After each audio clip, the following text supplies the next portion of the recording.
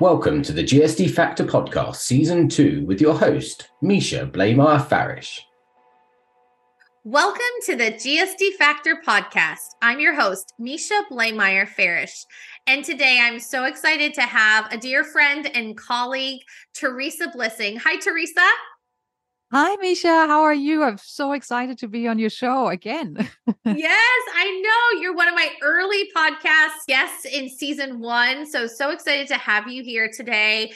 And today we are talking about your brand new book that's coming out here in October. So Theresa, share with our listeners today about the book and, what you are trying to do in the market and the industry with it. Yeah, sure.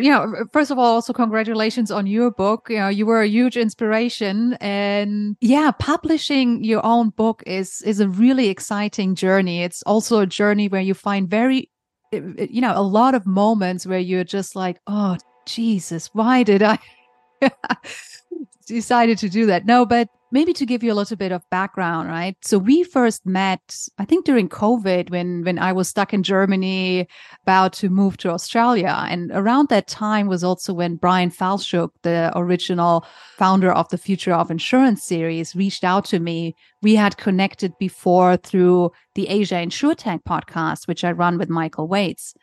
And he has been on our show. I've been on his show. At that time, based out of Asia, spent, close to a decade living in Asia Pacific. So when Brian reached out with this idea of writing a book in his series, but focusing on the Asian market, thought, it's a brilliant idea. It's just a very bad timing.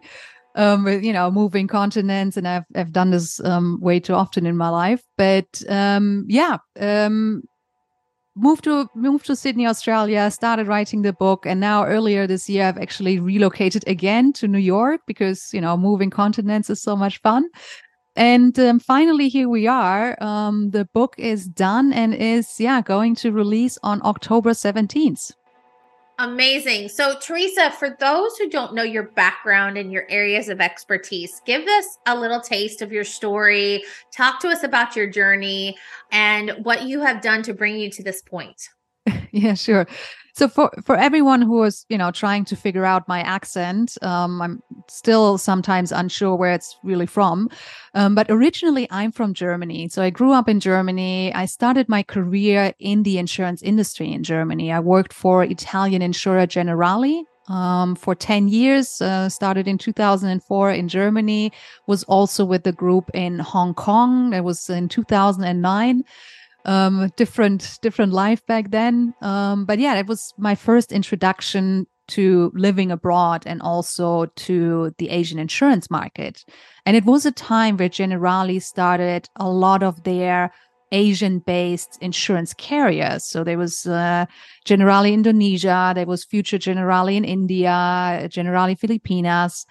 And for me, it was really exciting to see how different the challenges, but also opportunities were for these carriers, right? Compared to a market like Germany, which is very mature and saturated, similar to the US market. So I really enjoyed my time there and seeing how insurance is sometimes marketed in a different way in developing countries where you have a population with very low financial literacy. So, but I went back to Germany and was working in the employee benefit area with Generali and their Generali employee benefit network. But I was like, there must be more in life than just working for one insurance carrier. So I decided to take a break, go back to Asia. I did my MBA. Did an academic research study on the adoption of big data. That was in 2015. And that was really the time where the term big data came up in the insurance industry, right? And everybody was talking about how big data is going to change everything. And me coming from, one of the largest insurers in Europe, at least, and I knew there was no big data. There was, not even small data. All the issues of, siloed approaches, So I was really intrigued and decided to take that time and really analyze, like, what are the challenges with these new technologies and why is it so difficult for insurance incumbents to adopt them? And that was my entry into all things innovation, and then also started to follow the insurtech trend and did a lot of research on like the different types of insurtechs, and realized that there was really a lack of visibility for Asian-based insurtechs in the global insurance media. So this is when Michael Waits and I decided back in 2019 to start the Asia InsurTech podcast, to bring really Asia success stories to a global audience. Because again, you can't just take a concept that works in the US or in Germany or in the UK and apply it to a market like Indonesia or India or China. It's a completely different landscape. So that was really the idea behind the Asia InsurTech podcast. And now also with this book, to really tell the stories and give some context why insurance looks different, but also what we can learn in developed markets and more mature markets from these examples. I love your story, and I love how it's just woven its way, and it's been a journey for you. And I think what's so important is how you have brought the story, the Asian market and how the landscape is different. And you've brought that to the rest of the world, right? You shared their stories, you've amplified. And I think that there's so many learnings there. And I think you being that voice for them has been so important. If people are interested in this Asian market, talk to us a little bit about, what they can glean from your book as it relates to the Asian marketplace, the landscape, the stories that are coming out there, because there are so many lessons to be learned, right? I think, you and I have talked about we can learn something from everything, right? We can learn what to do and we can learn what not to do. But I think when we learn, we can also apply that different lens. And I think this Asian market gives us another beautiful lens into this insurtech industry that could still be applied to a lot of other markets. So share with us, if I'm a reader and I'm going to go and purchase your book, what am I going to glean from this, and how can I apply that as I'm embarking or continuing my own insurance or insurtech journey? Yeah, no, absolutely. So I followed the same structure that Brian had, developed for his, the first 3 books, where we are looking at like a storytelling case study approach. So I have the case studies of 8 different companies. And when I started with this, with writing the book, and Brian followed an approach where in his first book, he focused on like legacy insurers. And then in his next book, he focused on startups. And the third one is now on partnerships.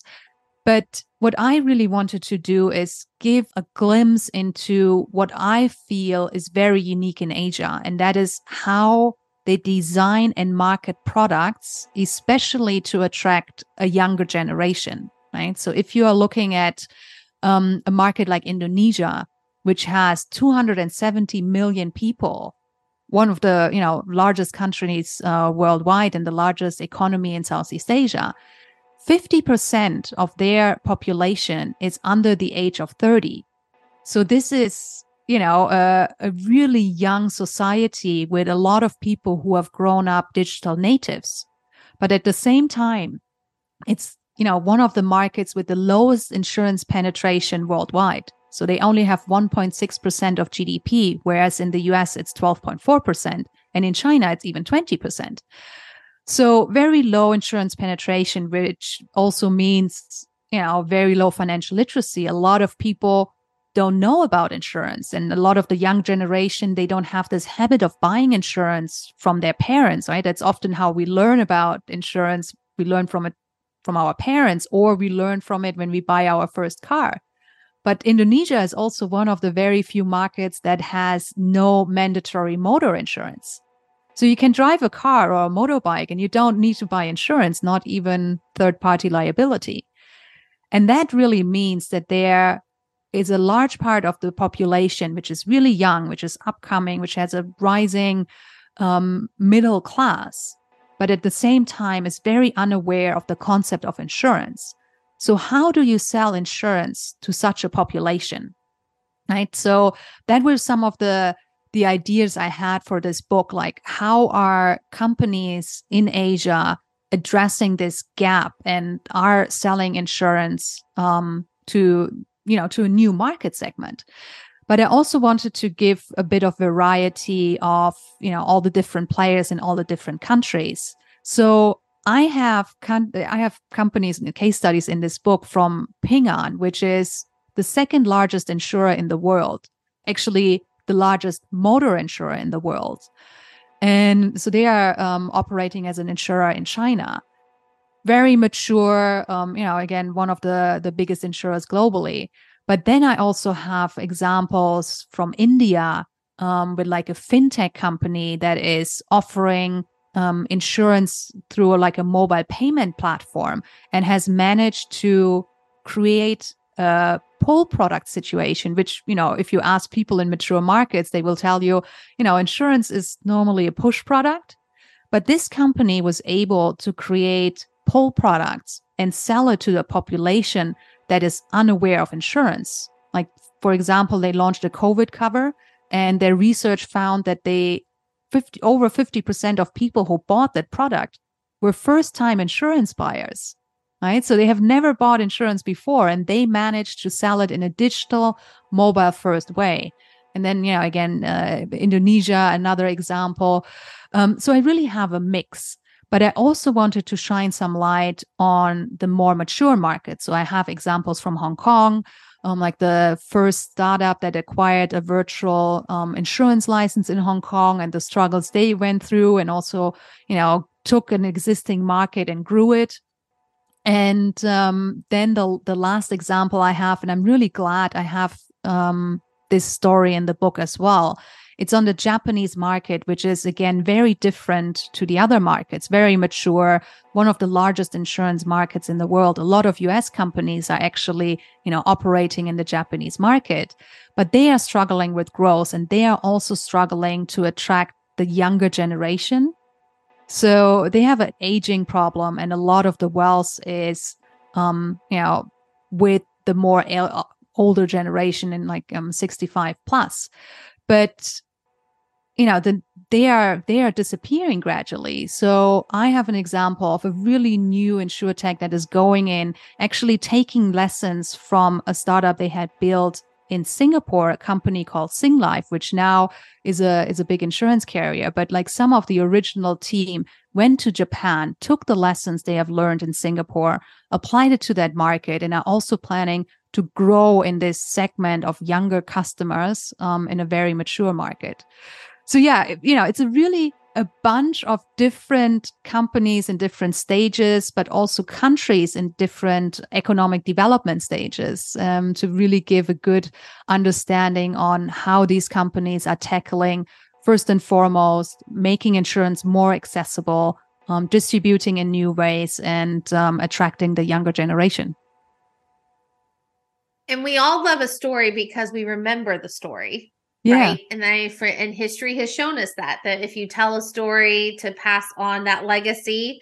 And I also think too, in a very data-driven world that we live in, the case studies are important, right? To see what works and what doesn't work. And I think, hearing from you now, just the case studies, there's so many nuggets that we can still apply into the insurance, into the US space and the European space, right? Because I think that there's certainly, it's that, education and awareness component. It's how do you get into the younger generations? How do you market to them from a consumer perspective? And I think I'm really excited to read the book, because I think that there's so many lessons that we can all learn from one another.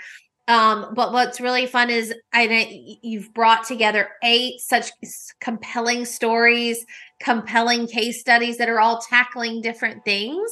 And I think that we can all continue to learn from one another. And I'm also just really excited that we're amplifying other voices and other messages and other stories. So thank you.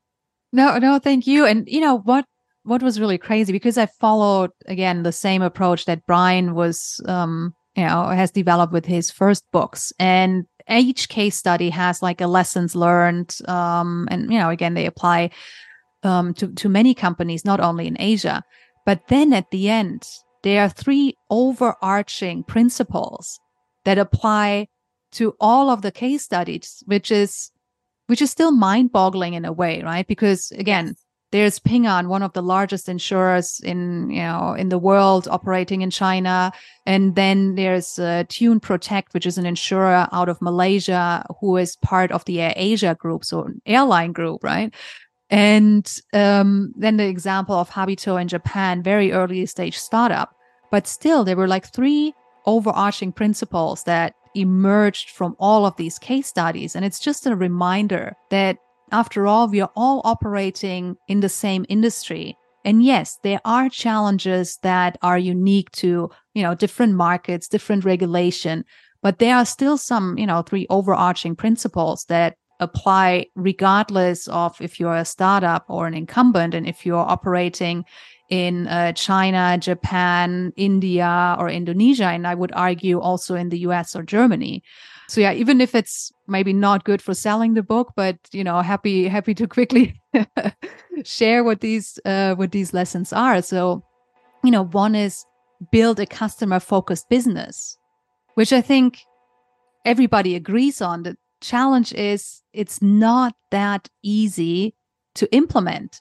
And I think especially in the insurance industry, we come from a reality where often like products are designed internally, product-driven strategy. That is still the case in, many, many organizations today. And then if you're looking at user journey, user experience, especially from like a, mobile first approach, where I think, again, Asia has maybe an edge over the West because of the young population, because they leapfrogged certain development stages. So they are really good at, designing a user journey where even people without any financial literacy are able to buy an insurance product online. And then the other one is embrace change. That's also something that a lot of companies, especially the more mature ones, are struggling with. But then if you look at Ping An, I believe one of the reasons they are one of the largest insurers in the world is because they are really embracing change, and they have pivoted their corporate strategy several times in their history. They were one of the first companies to, follow a customer-focused approach, who were introducing NPS in the year 2000. Who, transformed completely to the cloud. And, just a reminder that regardless of your size, you are still able to follow and, apply such a mindset. And then the last foundation is, leverage the power of partnerships. Nobody is going to succeed alone, right? And what I always find with insurers, and now like embedded insurance is a big buzzword. And what I always feel like, insurers come from a perspective that everything centers around them. And that is just not true. That there are other ways where you can, embed insurance in a meaningful way, and not necessarily, hide it, but, just create it where it works together with other partners, with their ecosystems, and, is a part of a bigger product and, risk mitigation strategy. So yeah, these were the 3 lessons, and they really emerged through all the examples. And I believe even people in the US and Germany can really relate to that. I always love bullet points, and I love 3 lessons. So I think that those principles coming out, those lessons coming out, I think are so important and so applicable. And I think for you and your journey and your story, you have been such an influence, right? You really embody that GSD factor attribute of being influential and leading by example and trailblazing. And I think, by you always, whenever I think of the Asian market, I think of you first because of just how you've always been so dedicated to sharing that story, bringing that story to the rest of the world, and amplifying and supporting. And I think that there's so many lessons to be learned. And so, first of all, thank you. And thank you for bringing this to the forefront, because I think it's so important. And there's so many applicable lessons and nuggets that we can all apply to our own marketplaces where insurance and tech and, the fusion together, it's so important. So Theresa, where can they find, pre-order or purchase the book? What is the best place for them to do that? Yeah, so the book is available on the Amazon store. So if you go to the Amazon store, search for Theresa Blissing or search for The Future of Insurance, or also search for Brian Falchuk because it's part of his series, and you will find volume 4, The Future of Insurance, Asia Rising. Can pre-order it as a Kindle ebook already, and on October 17th there will be also hardcover, paperback, and the audiobook, which Yay! Now I'm recording it at the moment, and it's probably one of the most difficult things I've ever done in my life. You underestimate these things. But obviously, I want to do a good job, and I'm myself loving audiobooks, so I know how important, the narrator is. So I guess I have a really high bar here. But yeah, so if you want to listen to me tell you the stories, that is also possible. Wonderful. So everyone go out and get your copy. And we're so excited for this. And Theresa, so proud of you. And thank you so much for being on the GSD Factor podcast. And thank you to our listeners for listening today to the new author, Theresa Blissing, and her upcoming book. And, go out and purchase and listen. And don't forget to get shit done. Thanks for listening to the GSD Factor podcast. If you liked this episode, please rate and subscribe on your favorite podcast platform, where you can also find previous episodes. Let's also connect on LinkedIn and Instagram. If you're looking for more information on the GSD Factor, visit us at gsdfactor.com. And always remember to GSD, get shit done.